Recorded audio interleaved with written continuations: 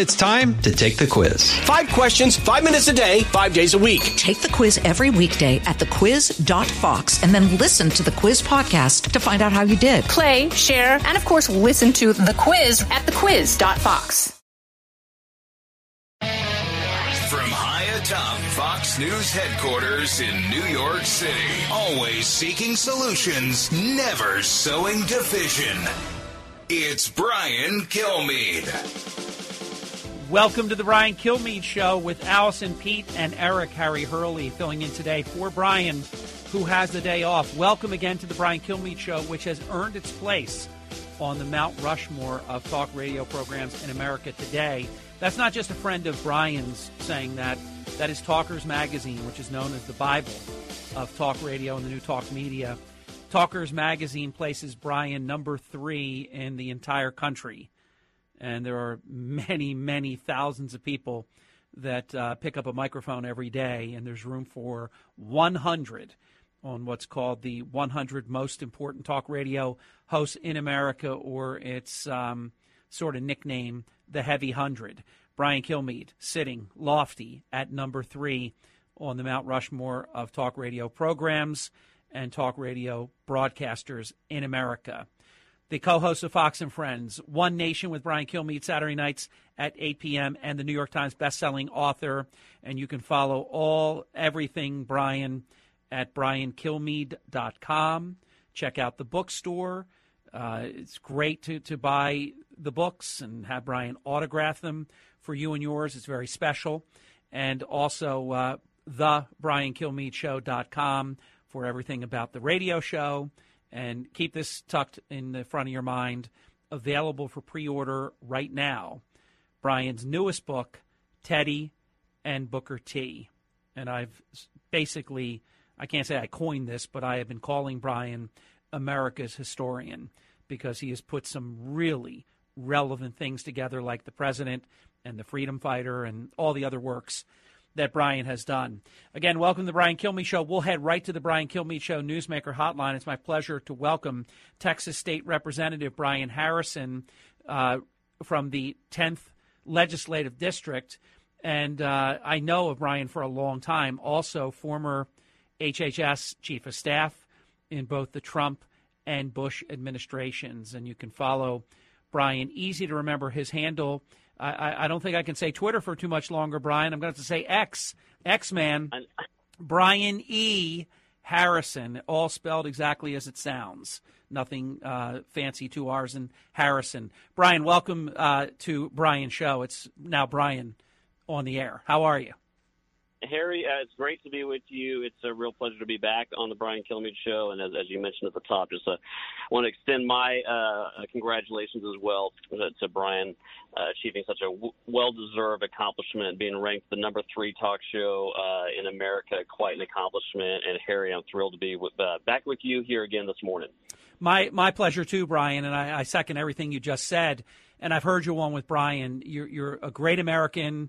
You're really important overall, and particularly on this topic where Texas, I talk to people all the time that it used to be that we thought of a border state as a handful of states. We're all border states now with the way this is all happening, that everybody needs to be tuned to what's happening. And I'll tell you what, I find it incredible that the federal government purposely under President Biden, because they could do their job, they refuse to do their job. They sometimes have Border Patrol agents 30 miles from the border, like you're going to get a lot done there with binoculars and not even be able to see with them. You need some kind of drone. So it's all on purpose, Brian, and you know that. And I love this line that I've heard you say on Brian's show, that President Biden is fighting the state of Texas harder than the cartels and the human smugglers and all the drug dealers and these horrific people. It must be just bizarre to see this lack of attention, and that it is their strategy to let people into this country. And in many cases, they don't even know who these people are. No, that's exactly right. I mean, with Joe Biden's posture at the border, look, he inherited the most secure border in American history, okay? And so if he had just gone into the White House and taken a nap, for the last 2 years, America's southern border would still be secure. But unfortunately, what he has proven here time and time again, and with this lawsuit now against Texas, once and for all, making it official, Joe Biden is the America last president. Yes. He had to actually work to create this humanitarian, economic, public health disaster on the southern border. And he is now more angry at the state of Texas and our brave men and women in the state DPS and state guard, National Guard down there risking their lives every day to fight a crisis that he himself created. He is more angry about that than he is the 5 to 8 million illegal migrants who have illegally crossed our border. He's willingly allowing people on the terror watch list to break federal law, but he's going to turn around and sue, not going to prosecute them, but he's going to sue the state of Texas for doing the job that he won't and fight the Biden border crisis to try and save Texas and save America from, again, the crisis he created. We are doing the job he should. And you know what? We're proud down here in Texas that we understand the founders' vision for the Constitution, that the states were supposed to be sovereign, but that one of the few jobs that they gave to the federal government was to secure the border. And so what I would just say to the president or his team at this point, do your job or get the hell out of the way and let the state of Texas secure the border. At both levels, Brian, it is an outrage. Number one, that they are purposely not doing their job. President Trump had the border wall procured. Contracts were out. All of this, we've paid for them. The taxpayers have paid for all of this. And rather than finish it, they leave it purposely unfinished. Then you go and do their job, and they sue you for it, which is absolutely crazy. I don't know which court it will be, the Fifth Circuit Court of Appeals. Ultimately, maybe it has to be the United States Supreme Court. But at some point, I do believe Texas will be vindicated, and you will win this in the end, because there's just no way that they can allow your state to be overridden by this problem, and it is very, very significant. Go ahead. Exactly right. It's going to start in federal court. It'll probably go to the Fifth Circuit and then possibly ultimately to the Supreme Court. You know what I say? Bring it on. Governor Abbott is exactly right to commit to fighting this thing all the way to the Supreme Court. Because, look, Joe Biden on a regular basis, his administration, talk about lawlessness. They're going to sue us under a federal statute that has nothing to do with immigration law. They're suing us under some Waterways Act that makes it illegal to put a pier in an internal waterway somewhere. This has nothing to do with what we're doing on the national border on the Rio Grande. And this is coming from a president who is overseeing the most lawless Department of Justice in history. They're not going to prosecute illegal migrants for breaking the crime of illegal trespass. They're not going to prosecute migrants for committing the federal crime of illegally readmitting the country. They're not going to do the job that Congress is requiring them to do to detain illegal migrants. They're not doing the job that federal law requires them to do to orderly deport these migrants. He's been illegal in the way he handled Title 42 and trying to illegally trash Title 42 from his first week in office. But Texas, securing the border, that's what's going to make him take something into action, fighting us, fighting the state of Texas harder than the cartels and the human traffickers. And let me tell you this, think about the priorities. He's fighting the state of Texas. Meanwhile, his administration has done more than any in history to empower and enrich the cartels and the human traffickers. In fact, there's never been a greater marketing or advertising campaign for these drug runners, human smugglers, than Joe Biden and Kamala Harris's open border policies, which have incentivized the inhumane and dangerous journey of millions of people from Central America. And it's not the state of Texas that's being inhumane. We are being humane by shutting down that border. He is the one whose policies led to almost 1,000 migrants dying at that border. It's Joe Biden's policies that led to the United Nations saying that the border between the United States and Mexico is the most dangerous land border in the world. And Texas has had enough of it. We're the first impacted. We're the most impacted. Governor Abbott's right to step up efforts to secure the border. I'm committed to making sure he's got every legislative tool possible to do the job that Joe Biden won't. Save Texas, save America from the Biden border crisis. A true tour de force presentation by Brian Harrison, Texas State Representative, appearing on the Brian Kilmeade Show Newsmaker Hotline. And in terms of the, you're living a nightmare and you're living in bizarro world. because it is crazy town that they're running things like this. Day one, they eliminated all the policies that were working, and then they lie about it all. They actually come on and say it's never been safer.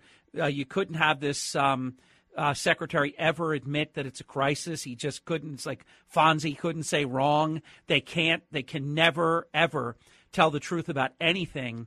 Representative Harrison, how has this floating barrier in the Rio Grande that they would love you to take down instantly, how was that working? Well, let me tell you what. Let me tell you one way to know for sure that it's working. Joe Biden is suing the state of Texas. Yeah. If what Governor Abbott and the state of Texas was doing was not working, Joe Biden and his corrupt Department of Justice would not be taking action to sue us. And think about the insanity of this, Harry. This is the equivalent of what the Biden administration is doing. This is the equivalent of an arsonist coming up to your house, setting your house ablaze, and then suing you when you reach to grab the fire extinguisher. Yes, exactly. Good analogy. Sick to be able to say that, and for it to be true is beyond sad. It's Brian Harrison, Texas State Representative on the Brian Kilmeade Show. So do you have to just turn a deaf ear and keep doing what you're doing? Now you have to spend money getting sued by your own government, which is absolutely just ridiculous and disgusting and disgraceful. You just have to keep keeping on, don't you? We absolutely have to. I mean, look, I want your listeners to really – it's hard to get your head around how unprecedented of a situation we find ourselves in. We've had presidents in the past that maybe didn't make border security their top priority. We've had presidents that paid more or less attention to their responsibilities there. But we have never in the history of the United States of America had a president not only not take border security seriously, but do everything they can to make the border as unsecure as possible, throw the entirety of the southern border freely open to make it to where it's not the government of America that has control or the government of Mexico that has control, but we have put terrorist organizations and the cartels. Those are the only ones that have control over that southern border. So we are, for the first time in our nation's history, in a position where a state has to do the job that not only is the federal government delinquent in doing or derelict in doing, they are actively working to undermine it. We're going to keep it up down here in the state of Texas. We're going to keep the pressure up and do the job that Joe Biden wants. I mean, look, I want to go back. You said we're all border states now. What happens here doesn't just affect us in Texas. If you are in America, you are impacted by this because when you have 5 to 8 million illegal people crossing the country. I mean, think about the scope of that. The 10th largest city in the United States has 1.1 million people. So we have had 6 or 7 times the 10th largest American city illegally cross our border just since Joe Biden took office. Brian, Representative, see if you agree with this, because I have no choice but to agree with this statement that they know exactly what they're doing. This is part of what they want to be a permanent Democrat majority in our country. They want millions of people who will be grateful to the Democrat Party for allowing them to come into the country. They're sacrificing lives and future lives with all the drug products that are coming in, the human trafficking. It's disgusting. It's disgraceful. And they're willing to do all this. And it is a strategy of theirs. It's not incompetence. This is their strategy. Do you agree with that comment? Well, I think it's demonstrably true. Everything you just said. I mean, it's one of the very, Joe Biden told a lot of lies on the campaign trail. He promised he would follow the science with COVID. He lied. He promised he'd be a uniter and not a divider. That was a lie. But he campaigned on open borders, and by God, he's giving us open borders. Yes. And we know that it's true because he's basically admitted that up to 30,000 a month he's going to let in on some made-up bogus parole program. It tantamount to an admission that these people have no legal status to be here, but he's going to bring them in anyway. He is committed to fundamentally remaking America, and that's absolutely what he's doing through his immigration policy. And we've got to run, but I just want to echo that and just say they know that once you get millions of people in here, there's no way to deport them all. They know, get them in, and they're going to try to make them citizens, and then they're going to have them vote, and they're going to do everything they can to make them and have them vote Democrat, and they're willing to take all of this other bad news along the way, and it is mind-boggling to see this. And I'm so grateful that Texas, that you are strong, you have the resolve to continue to do what needs to be done, even against your own federal government working against your best interests. It's really amazing that this is going on in the United States of America. It's why elections have consequences, and it's why 2024 must go right. We cannot have another 4 years of these horrific, regressive policies. State Representative Harrison, thank you for your leadership, and thanks for your time today on the Brian Kilmeade Show. Great to be with you, Harry, and always great to be back on the Brian Kilmeade Show. Have a great rest of your day. You do the same. That, my friends, that's leadership. And Texas is leading. All right, you're not going to do what your job, that's your job, you're not going to do it? All right, we're going to do it. Oh, when we do your job that you should be doing, you then sue us and continue to make it easier for MS-13 and all these different horrible types. And look, there's a lot of good people that came here because they got told, hey, you can get in now. This guy Biden is president. He's opened up the doors. You can get in. And believe me, the word gets out quick. They have maps. They know exactly what they're doing. And in many cases, people are paying unbelievable amounts of money that continues even after they get here. They continue to make payments. So Representative Harrison, spot on. We'll be right back. Coming up, a mini segment that you're not going to want to miss. And then Miranda Devine. She's done it again. We'll be back. Stay with us. It's a big news day. Always is on the Brian Kilmeade Show. Coming to you on a need-to-know basis because, man, do you need to know. It's Brian Kilmeade. Fox News Radio on demand on the Fox News app. Download the app and just click listen. When you swipe left, you can listen to your favorite Fox News talk shows live. Swipe right for the latest Fox News Radio newscasts on demand. Fox News Radio on the Fox News app. Download it today.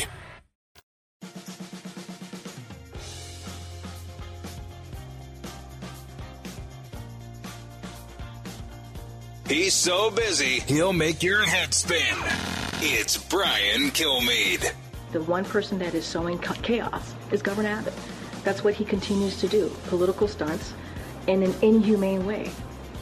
He's actively undermining our border enforcement plan, which, again, has the lowest level of unlawful border crossings in over 2 years.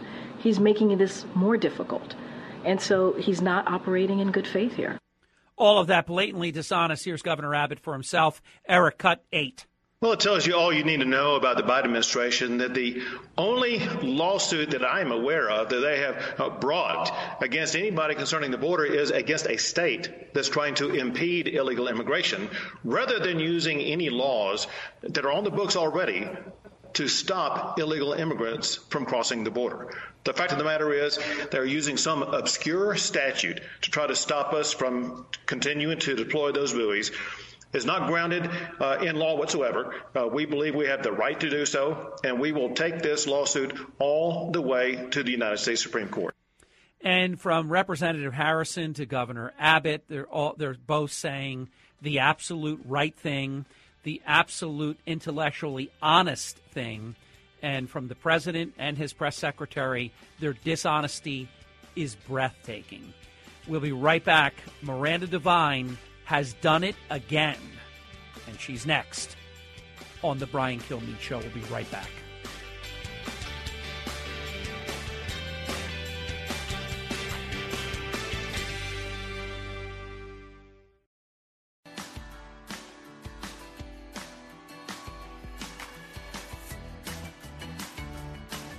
Information you want. Truth you demand.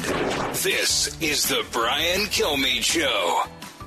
Welcome back to the Brian Kilmeade Show with Allison, Pete, and Eric. I am Harry, filling in today for Brian, who has the day off well-earned. Now, when I said a moment ago, Miranda Devine has done it again, I really meant it. From Laptop from Hell, and she was right from the beginning, even when so much was ganging up against her, ganging up against great work that was being done by the New York Post and Miranda Devine in particular.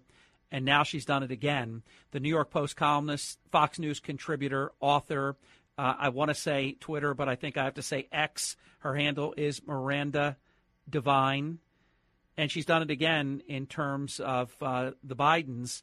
Let me set this up. We'll welcome Miranda to the program on the Brian Kilmeade Show Newsmaker Hotline. And, Eric, let's go right in to the first question. Nothing better than to let Karine Jean-Pierre and the great work by Fox News Channel reporter Jillian Turner, because asking this question, even though Karine Jean-Pierre acts like she didn't do anything different here, she did something very different here. Cut one. Chairman James Comer today says that the Oversight Committee, has evidence that the president in the past communicated directly with foreign business associates of his son Hunter Biden many times.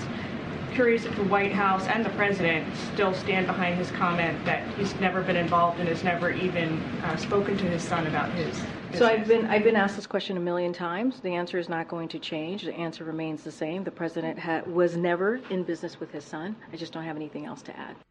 Well, we do, and Miranda Devine does, I'm sure. Miranda, welcome to the Brian Kilmeade Show, and that is a different answer than we've heard in the past, isn't it?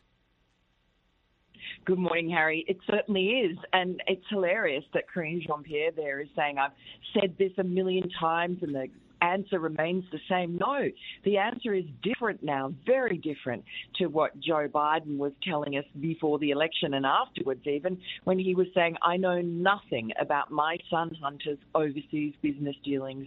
And now the answer is, well, the president, he's not in business with his son. Nobody asked that question. They wanted to know if it was still true that he knew nothing about his son Hunter's overseas business dealings, and you can bet your bottom dollar that they will in the future start parsing what in business means. Could not agree more. And it was very definitive and very unambiguous, whether it was Peter Doocy or the other day now Jillian Turner from the Fox News Channel as well as Peter. And their work is so commendable because, you're hearing the question for the millionth time, because you keep lying about it, and now you're lying with a new answer and making it look like this has been your answer from the beginning. No, it hasn't. And we know, Miranda, that President Biden has said to Peter Doocy, and he has said it elsewhere as well, that he's never even talked to his son about his business dealings. Nobody said, are you in business with your son? I think he is. And I know you're very evidence-based, but do you have a sense, I do, that the walls are closing and the truth is going to become self-evident here, I believe? Look, I think that everything changed after the midterm elections when the Republicans got control of the House, because before that, Joe Biden and his cronies could just operate with impunity, no oversight. And now you have the Oversight Committee and you have the Judiciary Committee and you have House Ways and Means. They're all working together to try and uncover the truth about, this isn't just some historical story about the vice president and his family getting millions of dollars from Russia and Ukraine and China and elsewhere around the world for influence peddling.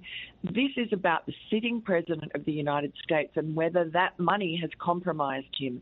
So it's very important, and it's just outrageous that you have the New York Times and the Washington Post and ABC and all the so-called prestige media just ignoring the story, or if they have to address it, they will just traduce the whistleblowers and call them so-called whistleblowers and run the sort of White House lazy line. And you have to remember that the truth is up against the best lawyers money can buy, who are ostensibly acting for Hunter Biden, but really acting for Joe Biden as well. And you also have the full power of the White House and the Democratic machine. And all the Democrats do, you see them in these hearings, is they just keep injecting Trump into the story. Yes. It's like Trump. It's irrelevant. Trump is completely irrelevant to what was going on in Delaware for 5 years when the IRS said the DOJ was obstructing and slow walking and protecting the Bidens and stopping search warrants and tipping off Hunter Biden's lawyers about searches going on. That is nothing to do with Donald Trump. And so that's all they have, I think, the Democrats, is Trump. Exactly. They're banging the table because they have no facts. Miranda Devine on the Brian Kilmeade Show Newsmaker Hotline, author of Laptop from Hell And now with this definitive report about what's going to be coming out, we believe this Monday, Devon Archer seems to me, I know a lot of people, I won't say they're confused. They just don't know, hey, he's canceled a few times. Is he reluctant to tell the truth? Is he secretly still in good standing with the Bidens? It sure doesn't seem like that to me. Hunter made money. I heard your reporting last night with Laura Ingraham.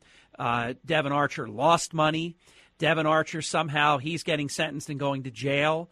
The powerful people that are taking care of the Bidens decide that Hunter Biden's not involved at all. How in the world can he be involved, but he's not involved? It's amazing what's going on. I'm expecting Devon Archer, maybe he's reluctant, I don't know, but I expect him to tell the truth, and he's going to say that Joe Biden has dozens of times been on the other end of the phone or with these business people. I believe he gets implicated in Biden Inc. this Monday. What are your thoughts, Miranda? Yes, I agree. I think he's been left holding the bag for the Bidens, and so he's off to jail for a year and a day. And I think he has nothing to lose, but also he hasn't chosen to put himself in the frame like this. I think, we haven't heard from him because that's the way he wanted it, and he just basically has decided to cooperate with the House Oversight Committee. They invited him to testify. Unlike other former business partners of Hunter Biden who are just obstructing and refusing to come in without a subpoena, Devon Archer has agreed to do so. And I think from, talking to people around him that he just intends to tell the truth. He's not going to embellish. He hasn't got any revenge on the mind. But he was there. He witnessed Hunter Biden perform this party trick where he would be talking to overseas business partners and he'd whip out his phone and get his father on speakerphone up to a dozen times that Devon Archer saw. And then also where Hunter Biden organised dinners in Washington, D.C. or at Cafe Milano in Georgetown in a private room for his overseas business partners. And Devon Archer was there, and Joe Biden came along to meet and glad hand these people and really demonstrate to the people who are paying millions of dollars to his son that he could have access to the most powerful man in Ukraine, because remember that Joe Biden was assigned by the Obama administration to be their point man in Ukraine and in China and various other places where this money was pouring into the family. And Joe Biden knew full well what was going on, and he lied to the American people when he said he knew nothing about this because he was there. There's evidence to show that he was there at these meetings. In fact, the White House admitted finally, after we published stories about this particular dinner in April of 2015 at Cafe Milano and the guest list and who was there and talked to other people, et cetera, who were there. Finally, the White House admitted, yes, actually Joe Biden did go to that dinner, but only very briefly and not for any nefarious purpose. You cannot be a little bit pregnant, and that's the way Joe Biden is acting. And you just know what the excuse is going to be if he ever addresses this. If the White House ever answers any questions on these phone calls, these speaker phone calls, it will only be to say, well, Joe Biden's such a great dad. He talks to his son every day, and he never discussed business because he doesn't. Right, Miranda, he's such a good dad that he never ever discussed his son's business dealings. There's no good dad in America that hasn't discussed their children's businesses. It's totally incredible. I know we only have 2 minutes. Let's make it count with Miranda Devine on the Brian Kilmeade Show. There was Bob Alinsky, very credible, and you know that because they couldn't lay a glove on him. No attempt to take him down took place before, during, or after he spoke. Totally credible. He says Biden was there, and he met him, and that the president was lying. Shapley, Ziegler, impeccable credentials. Both have worked some of the most complex, important international cases for the IRS. They have said that the Biden Inc. took $17 million from these various countries you're mentioning, Miranda. And Devon Archer's coming up, we believe, this Monday. This is starting to really matter and really pile up, isn't it? Yes, it is. And, on top of that, there are the documents, there are the bank records showing the money trail, which James Comer from the Oversight Committee is following. And as well as that, there is the confidential FBI document that Chuck Grassley released the other day from a human source who talked to the owner of this Ukrainian company that was paying Hunter Biden $1 million a year. He's an oligarch called Zlochevsky.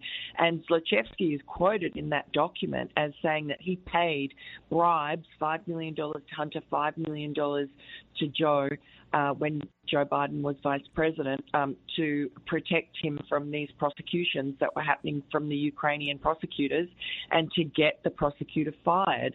And sure enough, we know Joe Biden's boasted about getting the prosecutor fired. He threatened to withhold $1 billion in US aid to do so. And sure enough, that prosecutor, who was in the middle of an aggressive investigation of Burisma, which was the most corrupt company in Ukraine at the time, and he had seized property belonging to this oligarch Zlochevsky in Kiev. He seized 4 houses, 2 blocks of land, a Rolls-Royce. And yet, a couple of months later, he was fired. And that was very helpful to Burisma because they got off the hook. The next prosecutor just dropped all the charges, dropped all the investigations, and Burisma got away with a small fine. So it worked. And up until now, Joe Biden has gotten away with that nefarious activity, and I think that we are going to see in coming weeks that his whole cover story is going to be blown. Miranda, I know you have to run, and they don't put cherry on top with the Bidens. They put diamonds on top, so they got a big diamond in there, too, that you've talked about. Great to visit with you. Congratulations on more very, very definitive reporting. Terrific. Thanks, Harry. You're welcome. Good to be with you. We'll be right back. This is The Brian Kilmeade Show. Expanding your knowledge base. It's The Brian Kilmeade Show.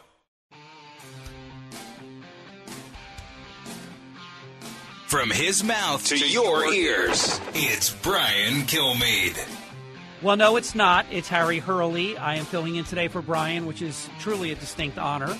And I am with the great team of Allison, Pete, and Eric, Team Brian Kilmeade Show.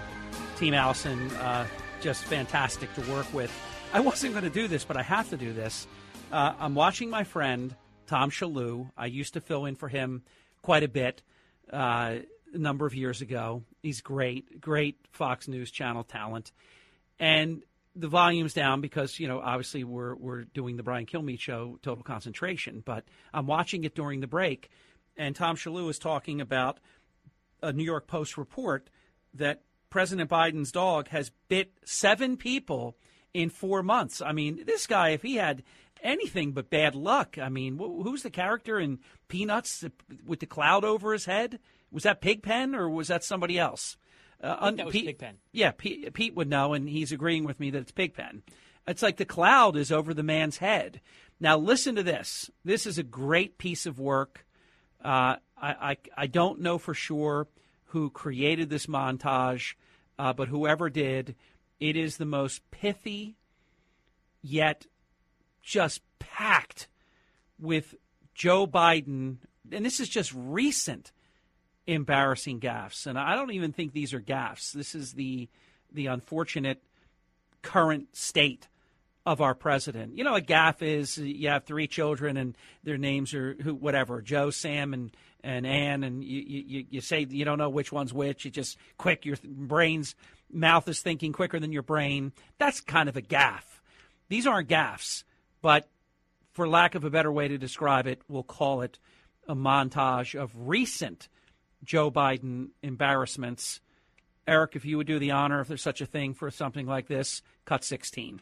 Let's go lick the world. We cheer for Muslim athletes like Kareem and Joan Shingang. I'm going to pronounce right. Shanga Kawawa. Ban on transgender Americans.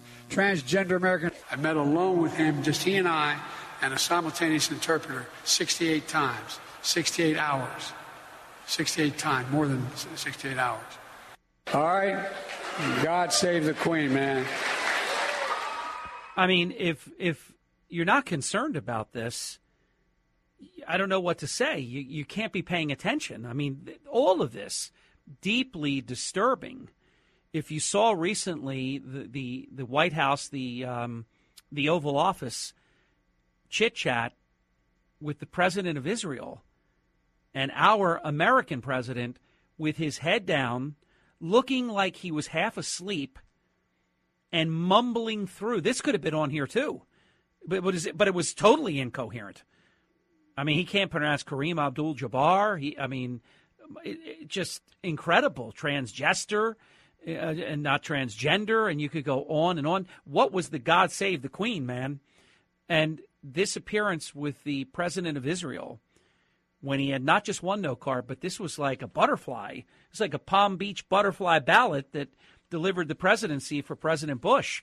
This thing was crazy. It had so much stuff on it. And he mumbled through it like he wasn't even fully awake. Very concerning. Very, very concerning. And look, it's not just Fox News where you just say, "Oh, Fox News people, they just aren't fair to him." I don't accept that as legitimate criticism at all. I believe Fox News is incredibly fair to President Biden. Check this one out, though. This is an awful cable channel, MSNBC. Cut 17, Eric. When the president travels on Air Force One, he usually uses these big stairs. It's probably the shot that most viewers are familiar with the president descending from Air Force One, 30-something steps. More recently, President Biden has started to use the smaller set of stairs that come out from the belly of Air Force One. It is a small thing that the president is doing, but it's yet another example of how the White House and his team around him are trying to adjust things to accommodate for his age and really limit any sort of situation where that his age might be on full display. We've seen the president, trip up those stairs, but they don't want to put him in any situation where he's going to draw even more attention to his age, which continues to be a major vulnerability for the president in polling. I've never played the game. It's not the age. It's what we see before our eyes. We'll be right back. This is The Brian Kilmeade Show. From the Fox News radio studios in Midtown Manhattan, it's the fastest growing radio talk show. Brian Kilmeade. Welcome to the Brian Kilmeade Show. Harry Hurley partnering with Allison, Pete, and Eric. Brian has the day off. Welcome to the program that has earned its place on the Mount Rushmore of talk radio programs in America today. Talkers Magazine places Brian on its Mount Rushmore of radio talk show hosts and talk radio programs in all of America. The co-host of Fox and Friends, One Nation with Brian Kilmeade on Saturday nights at 8 p.m. Brian is a New York Times best-selling author and available right now for pre-order. I cannot wait. Teddy and Booker T, just part of the Brian Kilmeade empire. And I've been calling Brian America's historian. On the Brian Kilmeade Show Newsmaker Hotline is just one of the absolute best in the business, Fox News contributor, former assistant U.S. attorney for the Southern District of New York, distinguished author of his book, Ball of Collusion, The Plot to Rig an Election and Destroy a Presidency. And you can follow him formerly on Twitter, now on X, but I'm not sure that's true, but it's close to being true. In any event, Andrew, middle initial C, McCarthy. Andy, welcome back to the Brian Kilmeade Show. Harry, great to be with you. You left out that I personally know Brian Kilmeade. I should have remembered, but I know I always have you to back me up, so we got that in anyhow. We're a team. Right. Now, I know every bit of your career, your training makes you're objective, you're evidence-based. I've been saying over the past day or so in particular, and I've seen it even sooner than that it appears to me that the walls are closing on a very serious Biden narrative that no longer seems to have any credibility. And it's not just a talk show host making that opinion comment. I believe it's factually based because for the first time ever, after 2.5 years, Karine Jean-Pierre, even though she told Fox News Channel's Jillian that I've answered this question a million times and my answer is not going to change, But, Andy, you're the lawman here. She did change her answer. She changed her answer from that President Biden has never talked to his son ever about his business dealings to the president was never in business with his son. I say a distinction with a difference. What say you? Well, yeah, it's a lie that's distinguished from the last lie.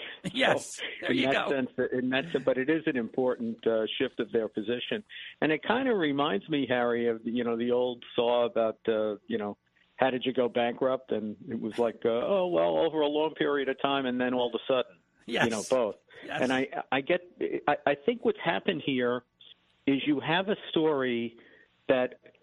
I think even by modern standards, which are Pravda-like, it's unbelievable that the mainstream media just won't touch it, won't cover it at all. Yeah. Which means that it's been thrumming along, and then all of a sudden there's like a breakthrough. There's a crescendo of events that happen, and it breaks through.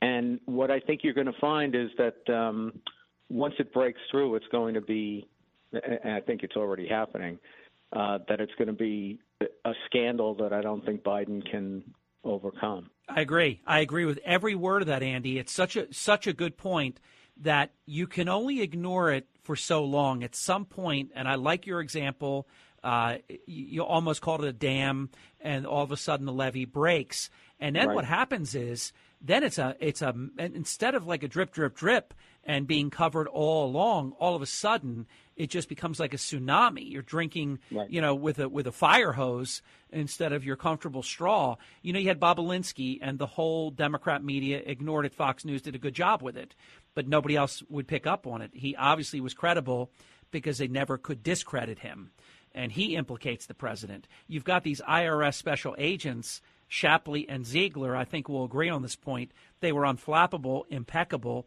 and, I mean, it's not like they had any reason to lie under oath, and they showed bank records and $17+ million and all kinds of evidence-based things, and also how this case was treated differently than any case that they had ever seen. It looks like Devin Archer is coming on Monday. It's like the floodgates are open, Andy. Yeah, and as you point out, this goes back to Bo Belinsky and the revelations, which were really, if anybody wanted to see what was going on, this was evident even before we knew about the Hunter Biden laptop in October because of the scut work that Senators Chuck Grassley and Ron Johnson had done, which, if you remember, Harry, that was all based on financial records that were easily corroborable. Yep. And the idea that the Democrats could collude with the FBI and then those guys, the former intelligence guys, to try to hoodwink people into thinking that was Russian disinformation when it was just financial records that are they're just easy to verify. And then you get the Hunter laptop, as to which there was never any reason to suspect it was anything other than authentic. So if you think about just that state of play, in addition to Bo Belinsky, all of this was like right in front of our eyes in 2020. True. And here we are 3 years down the road, where I think what's happening now is the powerful evidence of the paper trail is simply catching up with what we all knew 3 years ago. So it's becoming a mountain of evidence. And the problem is, for the mainstream media, I think, that they at this point have to ignore it, because if you take notice of it, it's beyond the point where they can say, well, let's slow down here and try to figure out what we really know. No, we've been doing that for 3 years. We know what we know. Couldn't agree. Once you take a look at it, it's like Mount Olympus. Couldn't agree more. It's unrecoverable, so they have to ignore it, because if they don't ignore it, it's absolutely devastating and unrecoverable. You've also been very evidence-based, and you've been very objective on my former boss, President Trump's circumstances.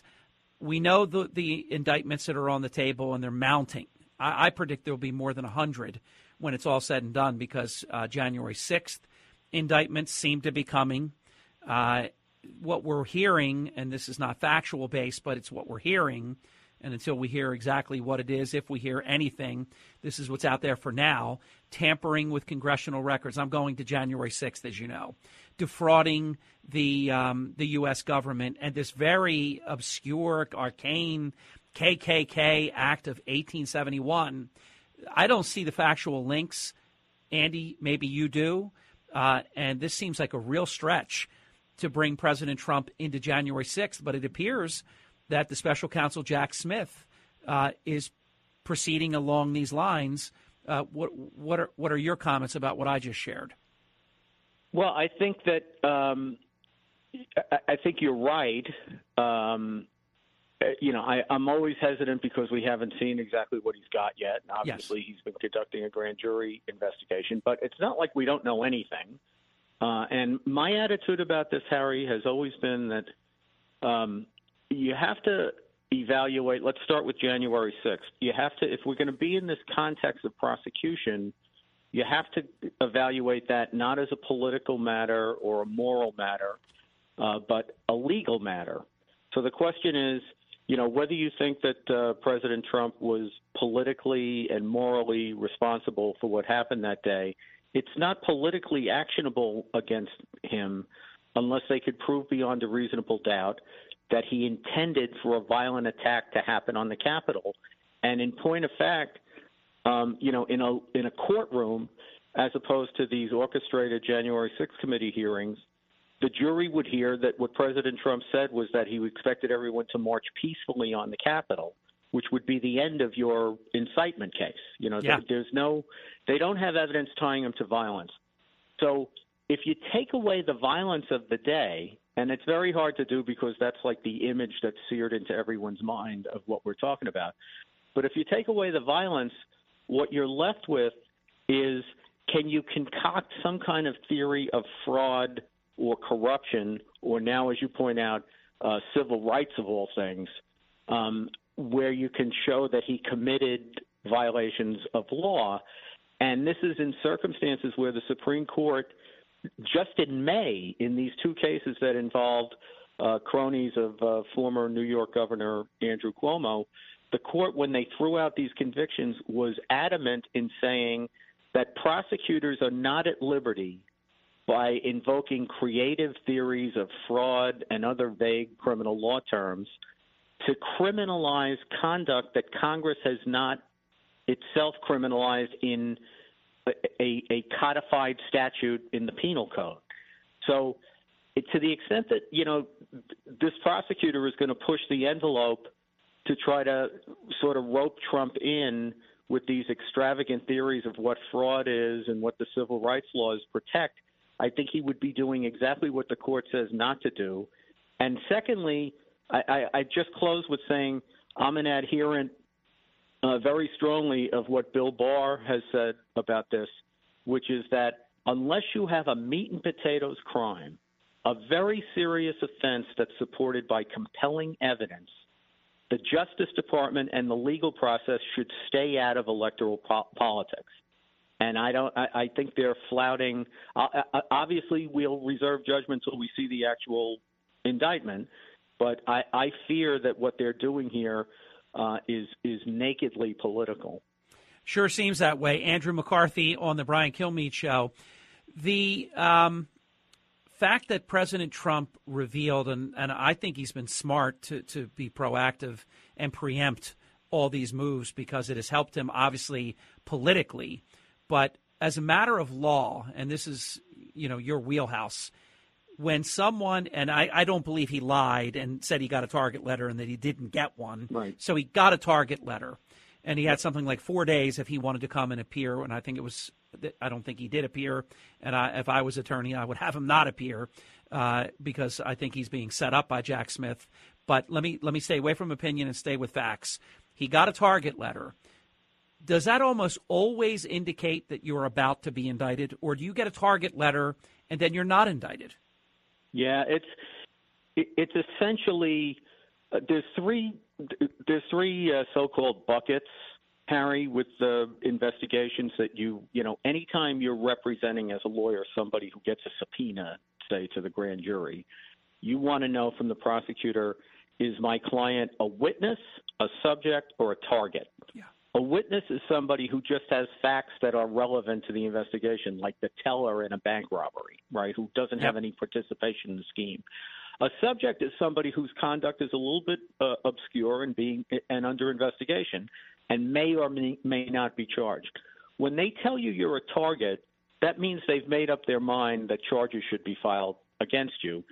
And when Smith gave Trump 4 days to decide whether he wanted to testify in the grand jury, that's a pro forma thing that happens in nonviolent crime cases where there's no fear that tipping the guy off that he's about to be charged is going to cause him to flee, where you invite him knowing he's going to decline, as you just pointed out for very good reasons.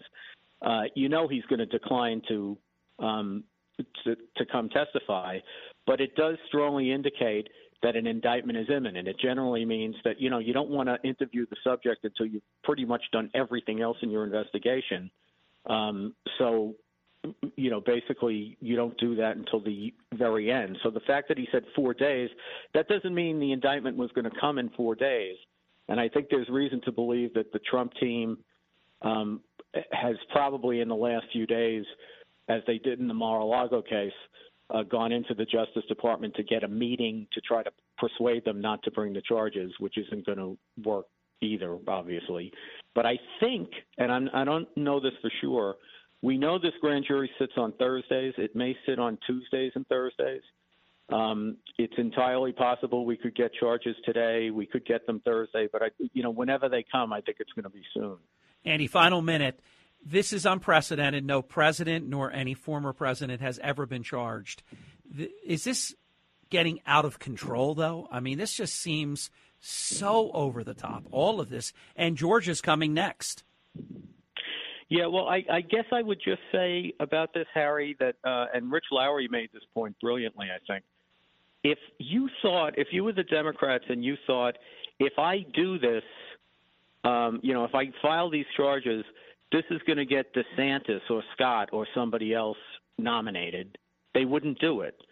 So this is a political theory that they have, that by charging Trump, they get the base all riled up and that will get him nominated. And then by having these trials and having all the icky testimony and information come out before the election, they will further turn the broader electorate against Trump, and Biden will defeat him in the election. So I think it's like a totally political strategy, and it's clear to anyone with eyes to see that that's what they're doing. But will they get away with it is another question. Yeah, it's going to be interesting, and I agree with that assessment. That's exactly what it is. And those that say no, they don't want to run against Trump, that's why they're doing it. It's very Machiavellian, and they believe that suburban women and independents will go against Trump. I wish we had more time, Andy. It's true. They're helping him win. There's a reason why it was tighter, and every time he gets charged, his lead expands. People don't like inherent unfairness. They know that this is political. But if they can mark him up in the eyes of suburban women and independents, they feel that they can push Biden over the finish line. Or I think they would have taken Biden out as nominee and put someone else in, but they think they can push him across. I know we have to go, Andy. Until we meet again, great to visit with you. Thanks, Harry. You're welcome. He is Andy McCarthy. Harry Hurley filling in. I'm with the great team of Allison, Pete, and Eric, and we'll be back in just a little bit. Stay with us. It's a big news day. Much more important content straight ahead. This is the Brian Kilmeade Show. Diving deep into today's top stories, it's Brian Kilmeade.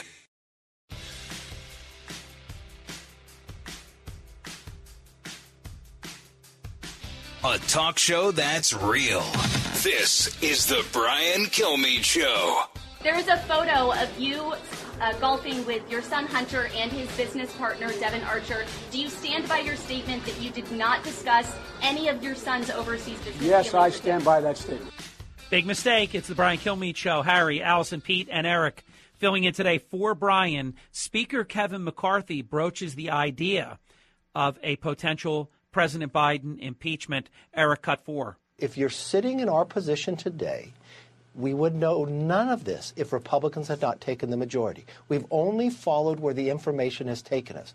But Hannity, this is rising to the level of impeachment inquiry, which provides Congress the strongest power to get the rest of the knowledge and information needed. Because this president has also used something we have not seen since Richard Nixon, used the weaponization of government to benefit his family and deny Congress the ability to have the oversight. And that is spot on. That is Speaker Kevin McCarthy on the Sean Hannity program titled Hannity, and it is rising to the level of an impeachment inquiry. Look, there are so many lies that have been told, and it's all coming to a head right now. Credible witnesses, evidence, it's just all mounting in real time. When we come back, the noted #1 New York Times bestselling author, Brad Thor, on The Brian Kilmeade Show.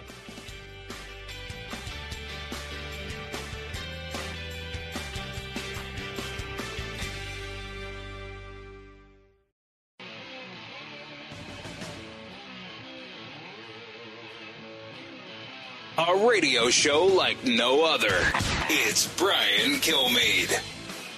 Welcome back to the Brian Kilmeade Show with Allison Pete and Eric Harry Hurley. My privilege to fill in today for the great Brian Kilmeade, also a #1 New York Times bestselling author many times over.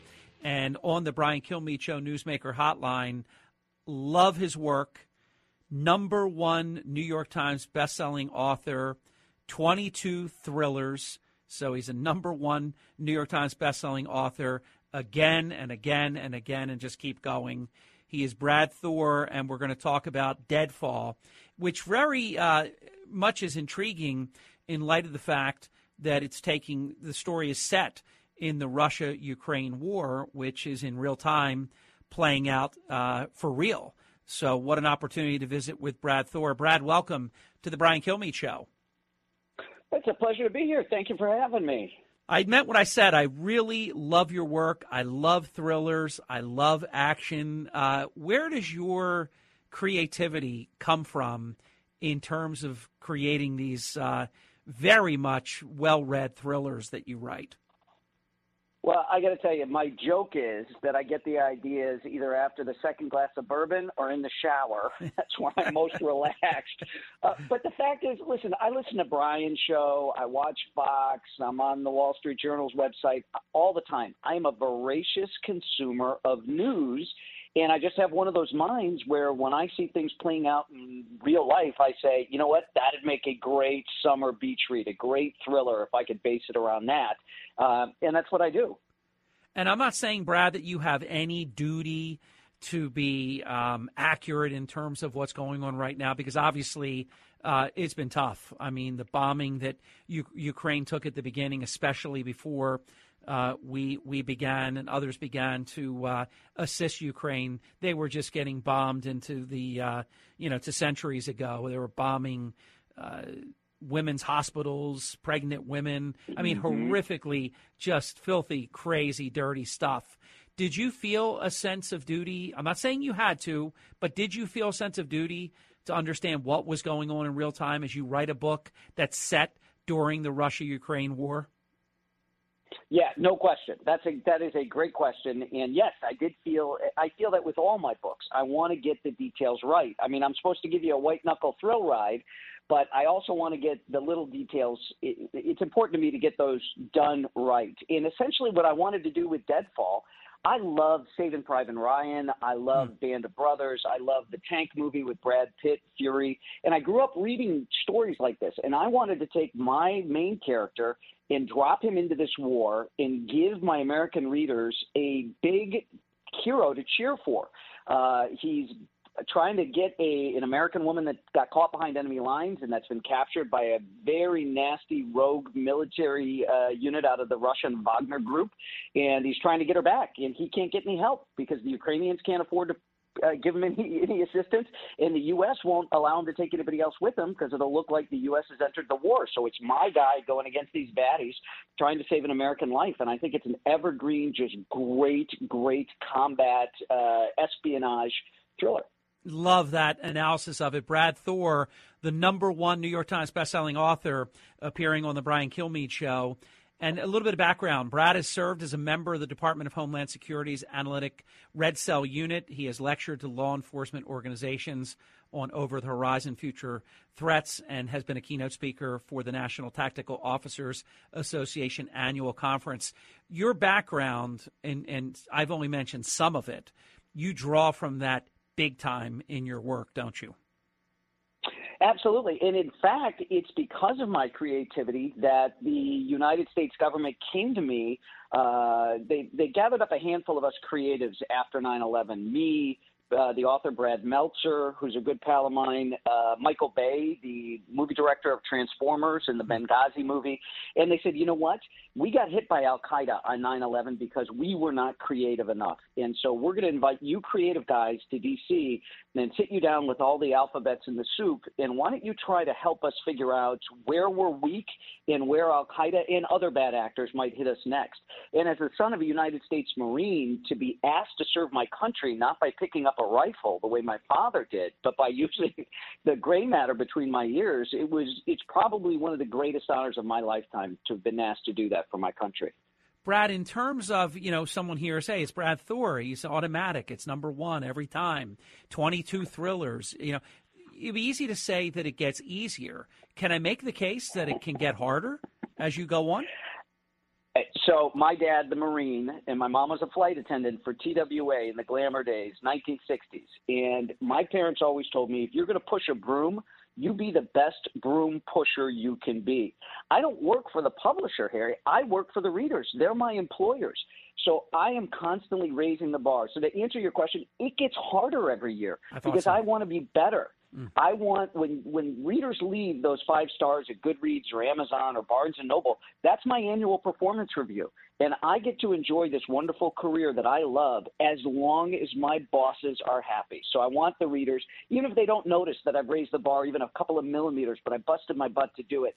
That's the way I was raised, and that's always the promise that I make the readers. I will never waste your time, and you're going to have a good ride no matter what Brad Thor book. You were kind enough to say I got 22. I tell people they're like the James Bond movies. You don't have to have seen all the Bond movies to go enjoy the latest one. So you can pick up a Brad Thor book anywhere along the line, and that value proposition of me taking you seriously, wanting to entertain you, that comes through with every book. Brad, when do you know, it's going to sound a little curt, but when do you know you're done with a character? When has a character just gotten to the point of, I don't want to just say diminishing return or corny cliches, but do you know when a character has had the full run? It's a good question. In writing a franchise the way that I do, there's fan favorites, and so you bring back those characters again and again and again. And I think I'd be worried, Harry, that I'd have to start my car with a stick if I killed off any of the favorite characters.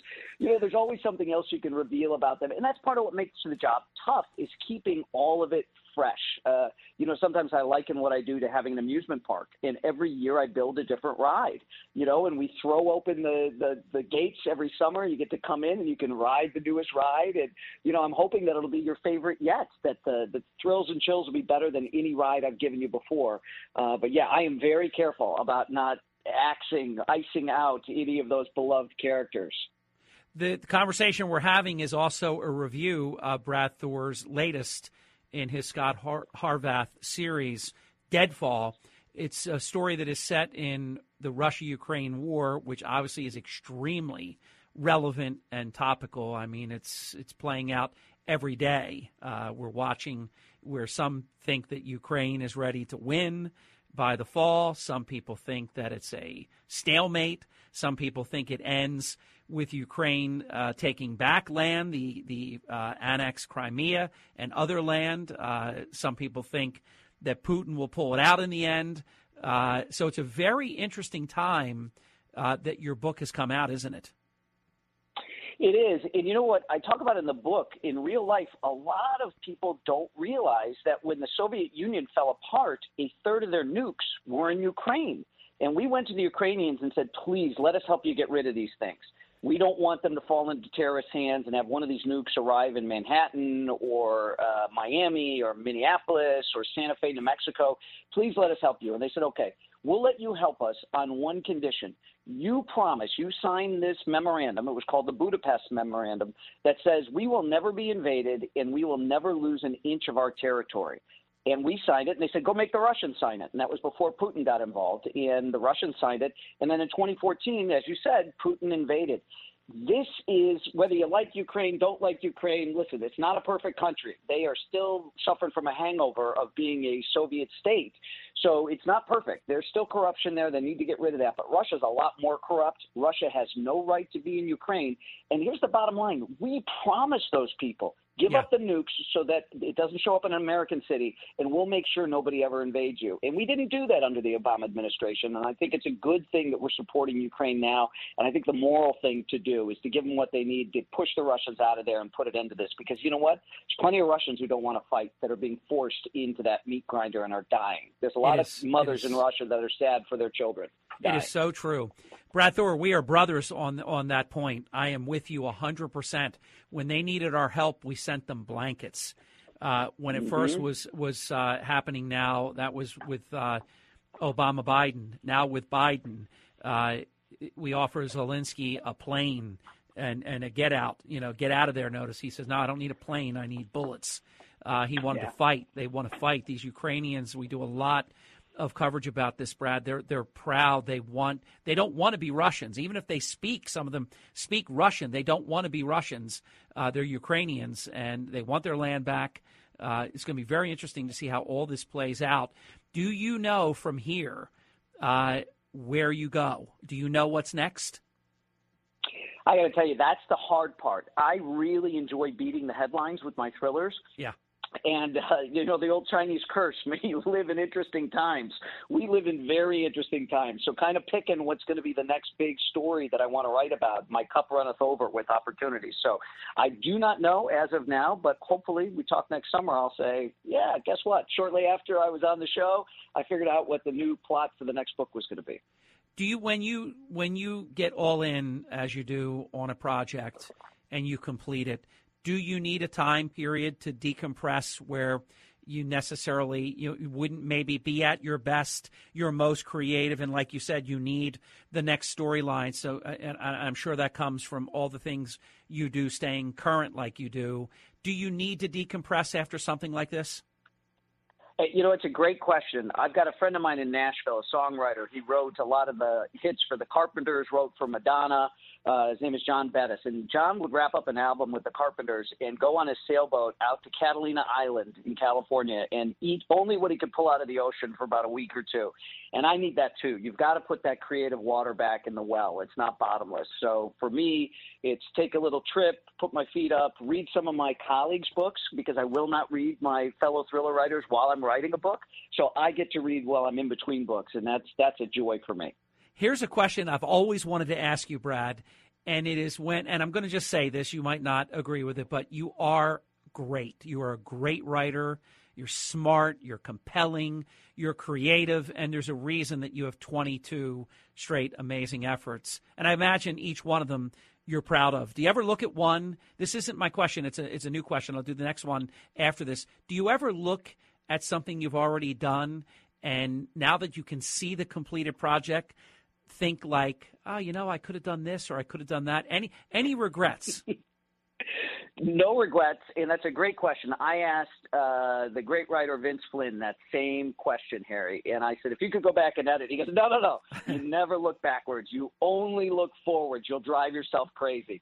So, yeah, part of being an author is knowing when to let it go. You have to give birth to that book and put it into the world, and you can't look back. You have to just keep thinking about what the next book's going to be about. Yeah, you don't paint a mustache on the Mona Lisa or throw a can of Campbell's tomato soup. So now let me take you to number 23. Does someone as accomplished as you, again and again and again, number one New York Times bestselling author, you have an amazing following. I could keep, stoking you, but you don't need it. You're that good. Do you feel pressure to continue to be great? I feel pressure to do better every time, and that's the Midwestern upbringing I have, that Puritan work ethic. I always want to get better, and I believe that as an author that's possible. So that's constantly the pressure I put on myself. I want next year's book to be better than the year before, and so on and so forth. So yeah, that pressure's there, and it's intense. And that's why I spend a lot of my off time not only reading my fellow thriller writers, I actually still, believe it or not, Harry, 22 books in, I read books about writing. I want to learn how to write better characters, better plot twists, and all that kind of stuff. I feel that as long as you're growing, you're still alive. I don't want to stagnate. I want to get better. I want people to buy the book, so I'm not asking for any spoilers, but I will ask you, final question, final minute with Brad Thor on the Brian Kilmeade Show. What's a takeaway from Deadfall? I think Deadfall is a classic espionage story, good guy against the odds, against the bad guys, and it is somebody you can root for. This is an exciting story, and it's set in a part of the world that you may think you know about, but I got a lot of Easter eggs in this book. I think you're going to have a white-knuckle thrill ride, but you're going to close Deadfall actually being a little bit more knowledgeable about some stuff that's going on in the world. Such a good time spent with you. I'm not only your broadcasting partner in this segment, I'm a fan.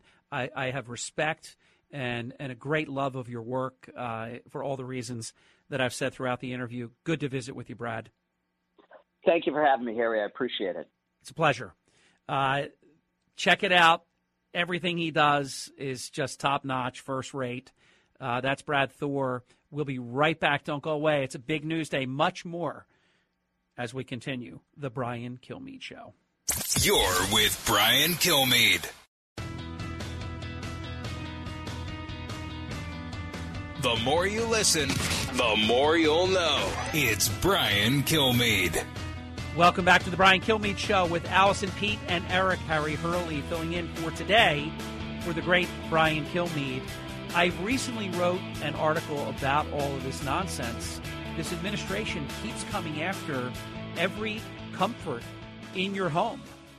I remember a while back when I wrote the first article from me on the topic of gas stoves. There were all these comments from the other side. You're lying. The government's not coming after them. President Biden said they're not. Well, he lies about everything. You can't believe what he says. In fact, I'm telling you, you're almost going to be on a 100% scorecard if everything he says you do just the opposite. If he says go, you better slam the brakes on. There's a tractor trailer coming. Hey, hit the brakes. Everything they say is a lie. He never talked to his son about his business dealings. He stole the man's identity from the United Kingdom as his own. The plagiarist, the great plagiarist, first in his law class, only he was last. I mean, everything, not only are they lies, they are spectacular lies. So when they tell you they're not coming after your water heater or your refrigerator or your washing machine or your dishwasher or your water heater, believe me, they are. They even have years that they have picked that they want these things to go into effect. Here is an interchange between the Fox Business Channel's Edward Lawrence, who's terrific, and the not-so-terrific Karine Jean-Pierre. Eric, cut 18, please. So from this administration, we've seen them go after gas stoves, air conditioning units with regulation, refrigerators, washing machines, dishwashers, now water heaters. How many more home appliances will Americans eventually have to replace then because of regulations? So just to be clear, when it comes to water heaters, and it is proposed, what has been put forward, and if it is enacted, it would not take it into effect until 2029. So let's not forget that. So we want to make sure that we have the facts out there. And if and when it is enacted, it's going to help consumers save about $11 billion a year. That's what the president wants to do. And that's a lie and they act like 2029. That's how they trick you. They lie and they say, oh, don't even be worried about it. It's 2023 now. This is not till 2029. Like that's a lifetime away unless you plan on being dead in 6 years. I mean, come on already with this stuff. And you are not going to save $11 billion. The appliances are going to be so much more expensive with all the things they make you do. It's the Brian Kilmeade Show.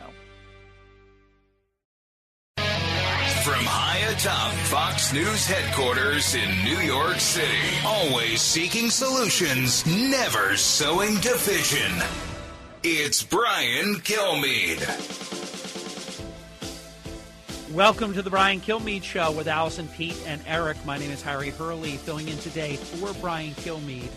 And again, I welcome you to the Brian Kilmeade Show, which has earned its place on the Mount Rushmore of talk radio programs in America today. Talkers Magazine, the Bible of talk radio and the new talk media, places Brian on its Mount Rushmore of talk radio shows and talk radio hosts in America, placing Brian number 3 in America, which is just incredible. Brian Kilmeade is also a New York Times bestselling author, co-host of Fox and Friends, One Nation with Brian Kilmeade every Saturday night in the 8 p.m. hour. And right now, the paperback edition of The President and the Freedom Fighter, Abraham Lincoln, Frederick Douglass, and their battle to save America's soul is available at briankilmeade.com, and available for pre-order is Brian's newest book. And I know it's just going to score big time. Cannot wait to have it. Teddy and Booker T by Brian Kilmeade, who I call America's historian, because he is putting down and memorializing, and it's a very important thing. I want to talk about this for a quick minute, then we'll pivot to the topic this segment. It's very important that we have either historians, that is their job and that they are intellectually honest, or people that are busier than anybody you know, like Brian Kilmeade, who also does something like this, and that's writing important historical books, because you really do have to drop the gauntlet on truth. There are just so many revisionists right now that are changing history, taking people out, putting people you never heard of in, trashing people. I mean, it's incredible. So this type of work that Brian is doing, very, very important. Well, we talked history for a quick second about Brian. Let's talk education. And there's just so many layers to this. So we're going to just break it down like John Madden would do with his telestrator without the boom. We're going to break it down. This Florida education issue that our Vice President Kamala Harris couldn't wait to just jump into. And of course, she was dishonest about it, so much so that even CNN, and you know what they're about, they called her out for what she did. So the moment this issue bubbled to the surface, any chance to trash Florida, any chance to trash Governor DeSantis, President Biden, Vice President Kamala Harris, they take every opportunity to do so. So here's what she had to say about this Florida education issue. Eric, cut number 10. For these extremists, that was not enough. They now push forward revisionist history. They push propaganda. They suggest that enslaved people benefited from slavery, as they insult us in an attempt to gaslight us. Which, of course, she is doing right now. And again, this is the doctrine. Everything they say is a lie, and everything they accuse you of, they are actually guilty of. It's a really incredible and consistent reality. Lie about everything. They say the border is more secure than it ever has been, when it's the opposite is true. And you could go, Bidenomics works. The day before, he didn't even know what Bidenomics was. Still doesn't, but says he does. I mean, you can just go on and on and on. So that is not true. This Florida education issue is not about some blatantly dishonest comment that slaves benefited from slavery. She makes one comment about learning how to do a trade or to do something and turn that into somebody saying that they were benefited by it. It's not true. It's not true at all. And here is Dr. William Allen, who appeared with Jesse Waters on Jesse Waters Primetime, cut 11. Well, permit me to have Frederick Douglass tell her. He wrote an autobiography in which he described how the mistress of his slave owner began to teach him to read. She pulled back the curtain through which a glimmer of light shone before the master forced her to close it. But that glimmer of light was enough for Frederick Douglass to illumine a bright flame that he exploited to his benefit and his country's benefit thereafter. Such examples are numerous, and they're retailed in the stories of people who suffered the indignity of slavery time and again. And quickly, permit me to say, what this curriculum is about is having people who live the experience, who live the history, tell their stories. Good work, Jesse Waters. And isn't that an inconvenient truth from Dr. William Allen, author of Florida's Black History Curriculum?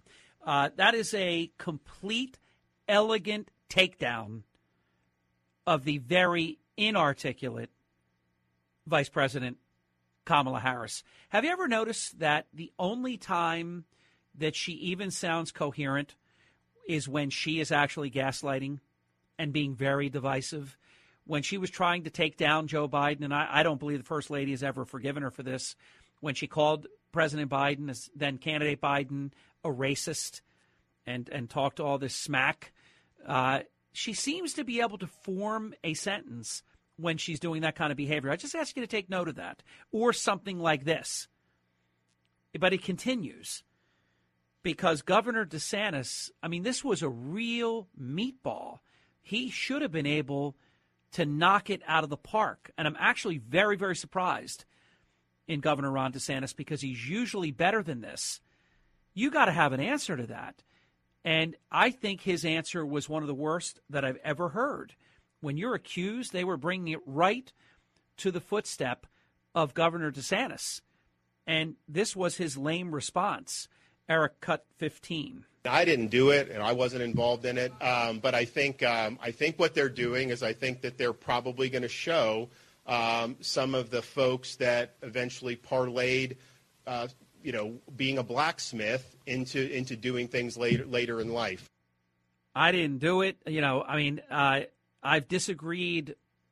Governor Chris Christie is a longtime friend of mine, and I was with him since the moment he declared against then-Governor Corzine in New Jersey. But I think his presidential campaign has been terrible, absolutely terrible.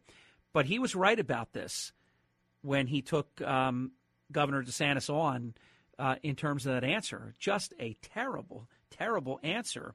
And Governor Christie wasn't the only candidate for president giving it to Governor DeSantis for that answer. There is Will Hurd, a former representative who is running for president as well. Eric, cut 14. There was no upside to slavery. Slavery was not a jobs program. And also, Ron DeSantis just showed his lack of leadership by acting like it was somebody else's fault and not something that was done on his watch. Here is the reality. If you're going to talk about how African Americans, despite being treated like property, despite having zero freedoms or zero rights, that they still had a tremendous impact on our country. If you want to talk about that, that's great. But to imply that there was an upside, it is unacceptable. Now, Will Hurd is a presidential candidate who, in my humble estimation, is not going anywhere. Most of that answer I liked. I thought it was fair criticism. The part where you try to bring Governor DeSantis or anyone else into saying that they believe that there was an upside to slavery, that is just a bridge way too far. It's really an unacceptable allegation, and it's just not right at any level. But it's a fair slam. When Governor DeSantis says, "I didn't do it, I wasn't involved," I mean that is not the typical Governor DeSantis that goes head in. Where Florida is where woke went to die. He wasn't afraid to take on Disney. He's usually much better than this. I don't know if he didn't see it coming, if he was somehow caught off guard. I'm not going to offer any excuses, because even just fast on your feet, you ought to be able to say something that isn't, "I didn't do it, I wasn't involved in it," and it really opens up the criticism. And I can't remember, Pete or Eric probably do remember this, but somebody over the past couple of days that we were here filling in for Brian said something along the lines of, and I never thought of it like this before, and I thought it was utterly brilliant, that Governor DeSantis is running his campaign for president like he's running for governor of America and not president of the United States of America. I hadn't thought of it in that light, but it is a fair comparison. And I have to say, and I don't know if I'm alone on this, I don't think I am, his wife is the star of the show. Telegenic, yes, that's God-given, but extremely bright. And what a story when she is almost in tears and telling the story about battling cancer and what kind of father Ron DeSantis is and what kind of husband he is.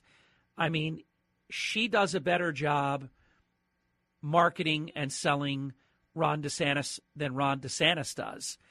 And I've given this a lot of thought. There's something to this. You know, there's an expression, I don't know how to verbalize it, but I know it when I see it.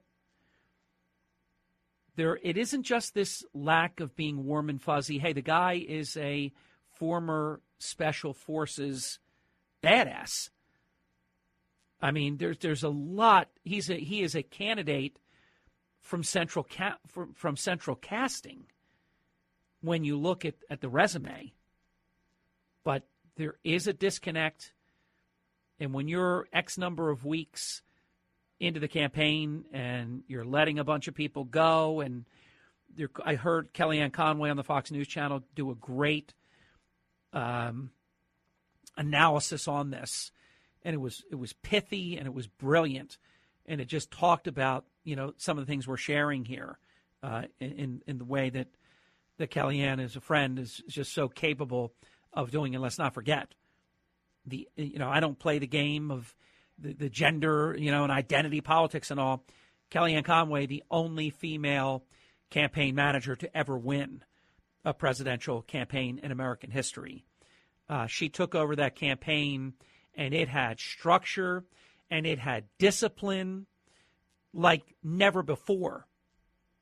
And, of course, it was victorious. So her pedigree is, and a Fox News contributor, her pedigree is without question. And she was talking about how some of this just isn't working. Things happen. Campaigns get out of control. You get bad luck. I saw Chiron out of the corner of my eye an hour ago or so, whenever it was, during today's Brian Kilmeade show. DeSantis unhurt in car accident. And you're just seeing, and that's not his fault, unless it is his fault. I think he was just a passenger. I don't think he was the driver in an at-fault accident. But when you're getting bad news on top of bad news, it just seems to go that way.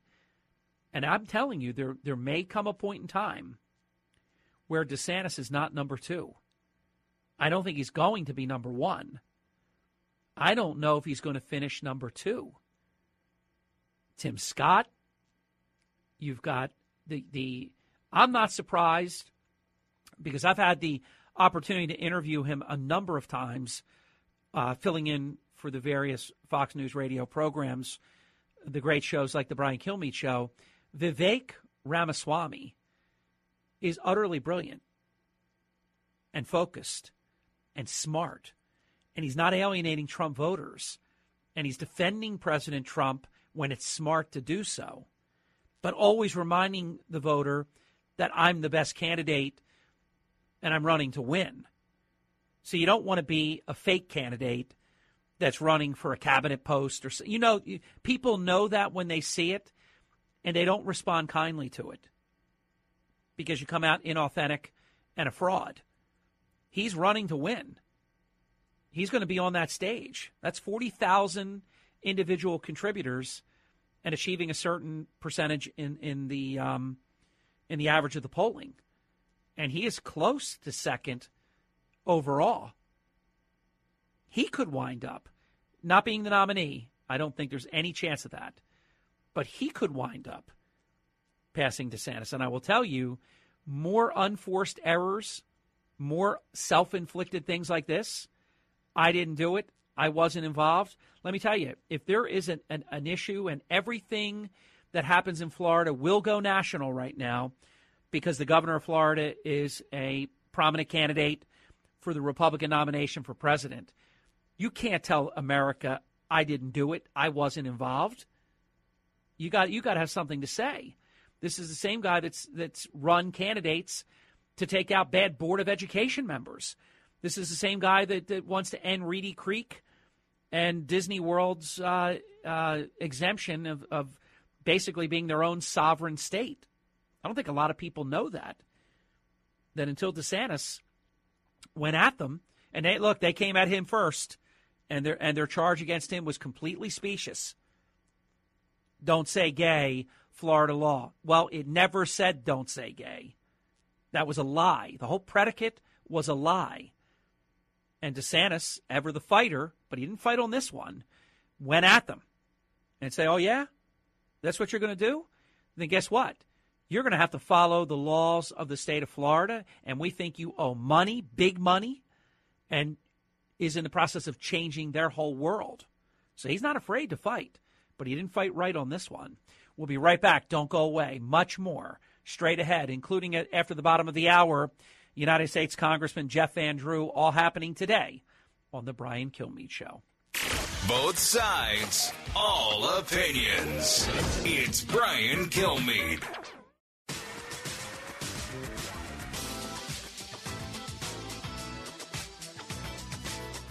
If you're interested in it, Brian's talking about it. You're with Brian Kilmeade. I live in Florida. I have been spitting mad about the culture wars that Ron DeSantis has been creating. So when he says that he has nothing to do with it, he has created the environment that has led to this. How dare you? Shame on you people in Florida. The unwatchable, The View. And I remember the days of Barbara Walters and Meredith Vieira. Oh, I need Pete and I need, oh, no, I don't. I just thought of it. Elizabeth Hasselbeck, Lisa Ling. How do I remember these names? It was really a show then. This iteration is unwatchable, and it is disgraceful, and it is so incredibly partisan. And Eric and I, we were chatting about this a little bit ago. When you get beeped out and blurred out, you've really done something here.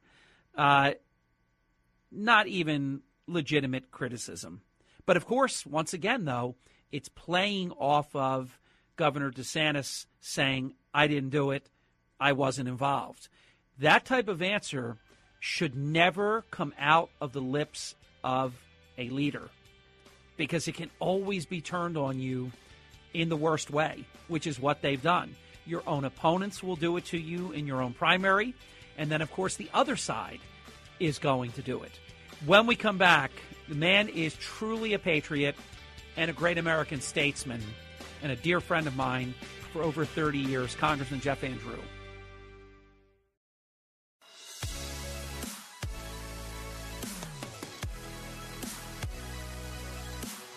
Radio that makes you think. This is the Brian Kilmeade Show. Welcome back to the Brian Kilmeade Show with Allison, Pete, and Eric. My name is Harry Hurley, filling in today for the great Brian Kilmeade, who has the day off.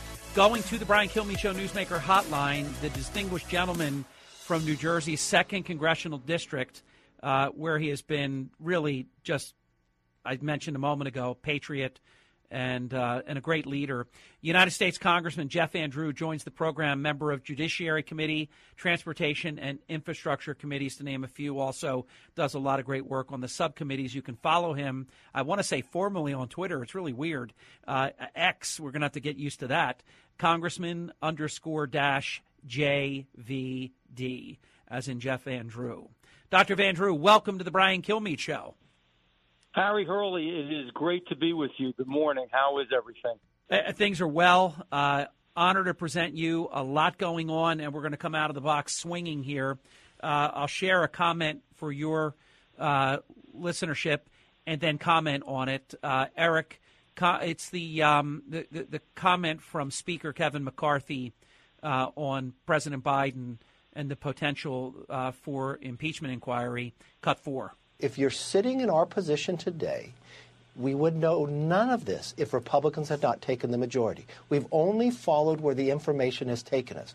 But Hannity, this is rising to the level of impeachment inquiry, which provides Congress the strongest power to get the rest of the knowledge and information needed. Because this president has also used something we have not seen since Richard Nixon, used the weaponization of government to benefit his family and deny Congress the ability to have the oversight.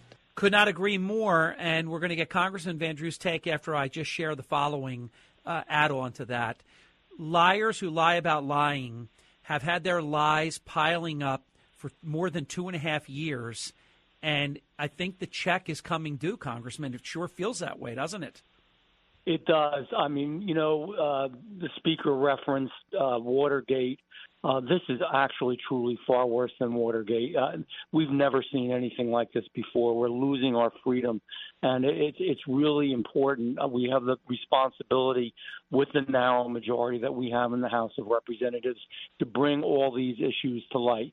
Some folks, and I want your listeners to know, I know it's frustrating sometimes because they wish we could just go in there from jump start and impeach.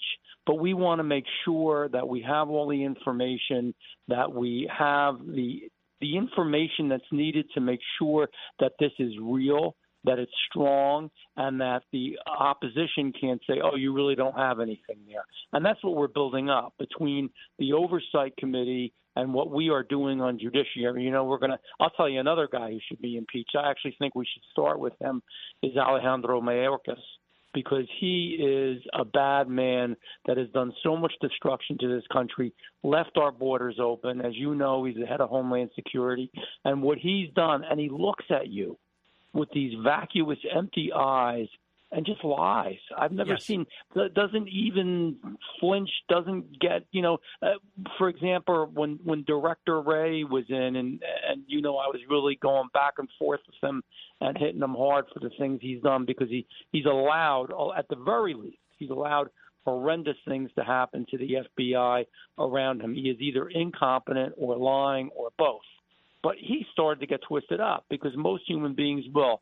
Mayorkas will just sit there and say everything's great. You're literally showing a video of all the horrors that are going on the border, and this individual who's in charge of that has caused loss of life and just about any issue you can think of that scares you in this country can relate back to what he's done at that border.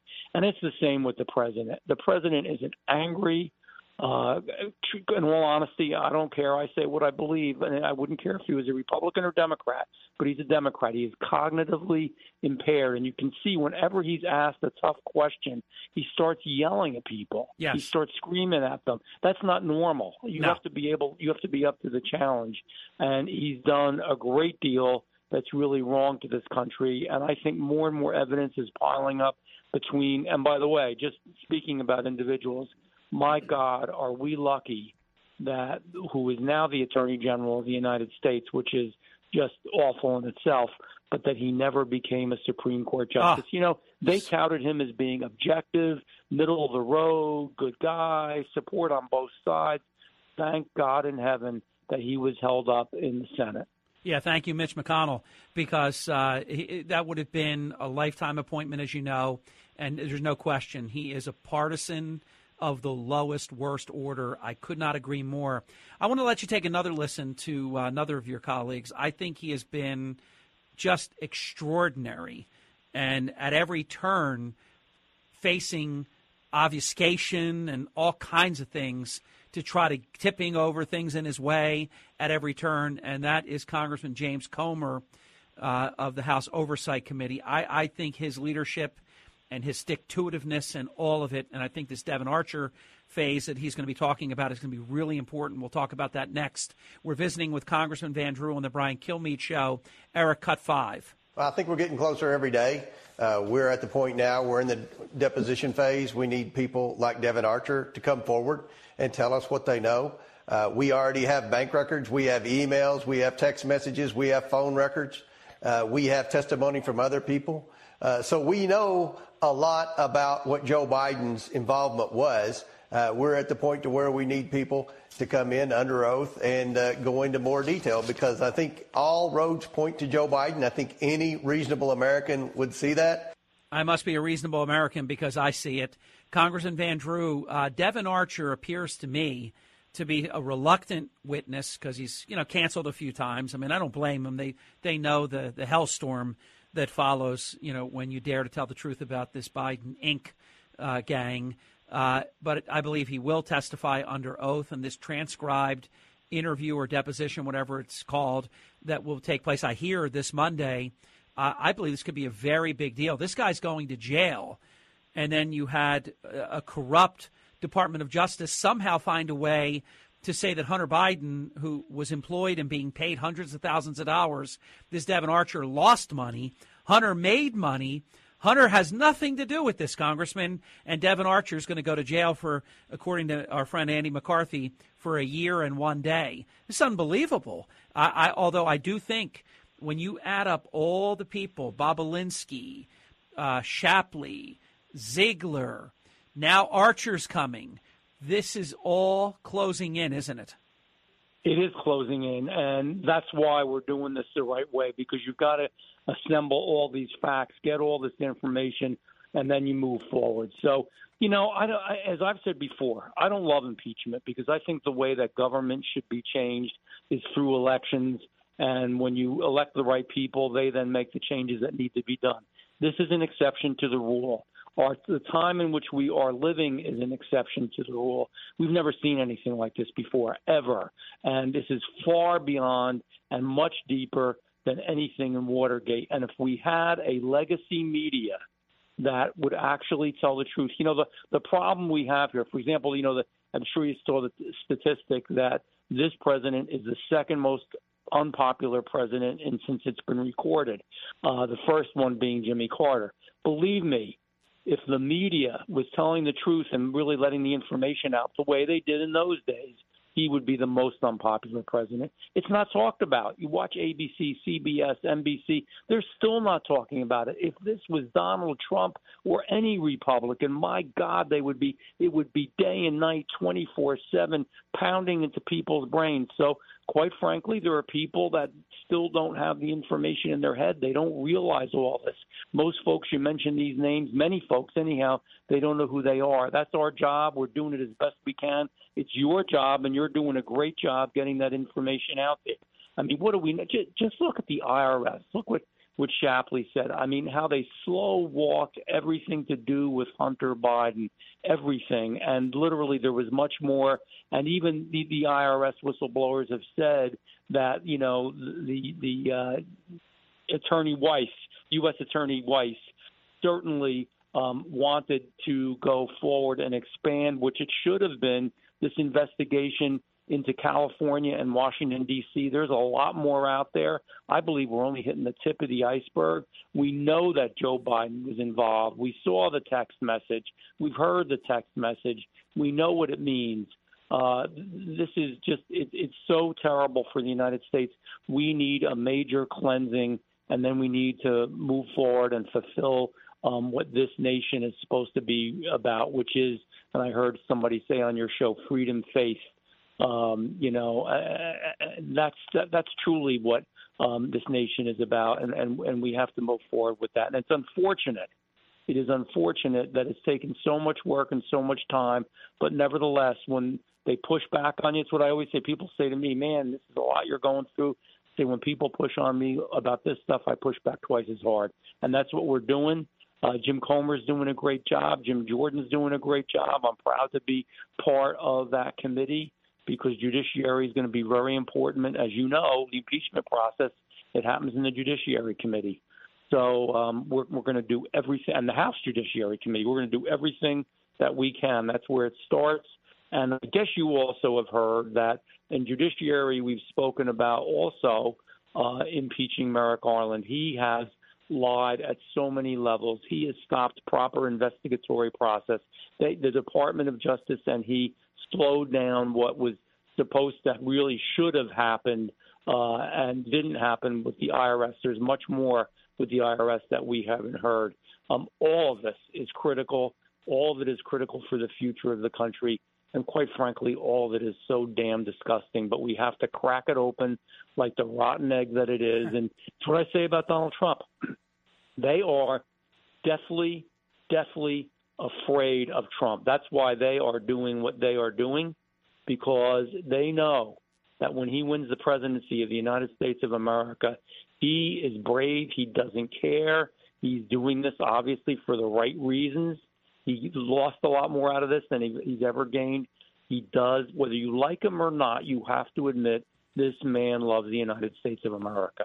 Would agree. Congressman Jeff Andrew on the Brian Kilmeade Show. 3 minutes in our interview. Let's pivot to these hideous 1,000 feet tall wind turbine structures that you have been so outspoken about. We did a phenomenal interview recently on the Brian Kilmeade Show with a Fox Business colleague that has been all over this as well in terms of now there's a concern, and I know you can appreciate this. You were all over it in every possible direction, the environmental impact, all the whales and dolphins and all the death and everything that's been happening. But now there's a military concern about sonar and radar. So I've teed it up. You take it from here. I know you're either opposed to it or at least you want the brakes put on so that proper further study can be done before we make a mistake that we can't fix. Give us your thoughts about how this is going. Well, let me be clear. I used to be open-minded to it. I was for a small pilot project that was going to be done by Fisherman's Energy. The more I've looked into it, the more I've read, the more I've spoken to people, the more I know. I am absolutely, totally opposed to it at every level. It's not even a good technology. And, when they're done in 10, 15 years with these things, after everybody's utility rates have gone up and we've done the damage to the environment, they just cut them down and they leave the rest of it there. It's unbelievable. That's supposed to be a good renewable technology. The blades themselves, there's petroleum products that are used, lubricants that are used. We're going to depend on the communist Chinese, and it is going to affect, and the pressure was really put on by the executive branch, the president, to shut them up. But the Pentagon came out, others have come out and said this is going to be a real problem and is going to make us more open to any kind of invasion because it interferes with radar. Remember, I want everybody to know this is not the wind turbines that you've seen somewhere where there's 2 or 3 of them. These are 1,000 feet tall. This is the biggest, meanest, most aggressive project. And let me just review real quickly why is it bad. Bad for the environment, bad for the whales, bad for the dolphins, bad for the eagles, bad for all kinds of birds. Bad for people, by the way, too. Bad for fishermen. Some fishermen, and especially in certain fisheries, are literally going to go out of business. Bad for navigation. Makes us more vulnerable in our national defense. Bad for the utility payer. And nothing has, and boy, I've been pretty disgusted with a lot of things recently, but nothing angered and disgusted me more than the governor of New Jersey, frankly, and this legislature passing and signing legislation. And let me explain this. They know that everybody's rates are going to go up a lot, and this is going to be less dependable energy. So the one thing that, for example, Ørsted, which is one of the major companies that agreed to do, was when subsidies came along in the form of tax relief, that money would go to the ratepayer because they're going to rock so hard. And I want folks to know out there, not just in South Jersey, through the whole eastern coast, through the whole area, through all of New Jersey, they're going to get rocked. Their rates are going to go way up for less dependable, worse energy that really isn't that great for the environment. But 30 seconds left in the show, believe it or not, in the segment. Bottom line is this, that they went forward and they took that money and did legislation that it doesn't go to the taxpayer anymore. They're even going to give that to the greedy wind turbine corporations. You couldn't make this stuff up. It's so bad. And the way they got approvals from the DEP, the EPA in record time has just been amazing. Congressman Van Drew. By the way, to go along with what these people do, it's just part of the whole picture of this administration. They literally said they can come into your town, put the cables in, do whatever they want because it's wind energy, and what your people think in your town, home rule, all of it doesn't matter. This is America. So true. Congressman Van Drew, great to visit with you on the Brian Kilmeade Show. Thank you. Always a pleasure and an honor. Take care. Thank you. We'll be right back. Don't go away. This is the Brian Kilmeade Show. Diving deep into today's top stories, it's Brian Kilmeade.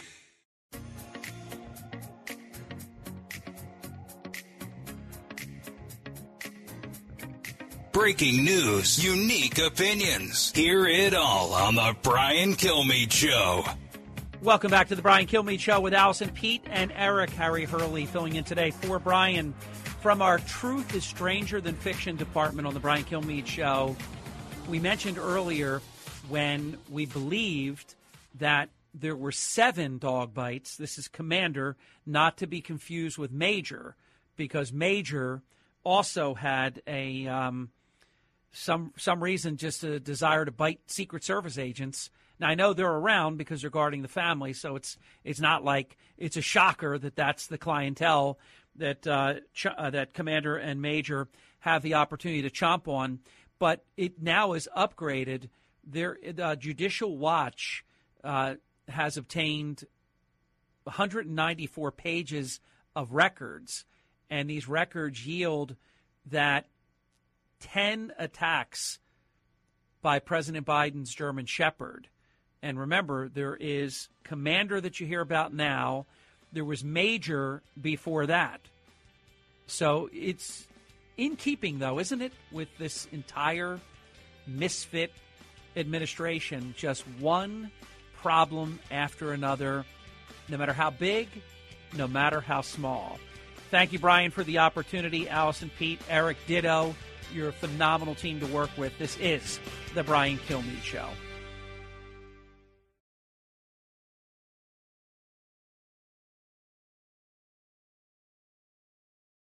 Hey, it's Clay Travis. Join me for Outkick the Show as we dive deep into a mix of topics. New episodes available Monday to Friday on your favorite podcast platform, and watch directly on Outkick.com/watch. Listen to the show ad-free on Fox News Podcast Plus, on Apple Podcast, Amazon Music with your Prime membership, or subscribe wherever you get your podcasts.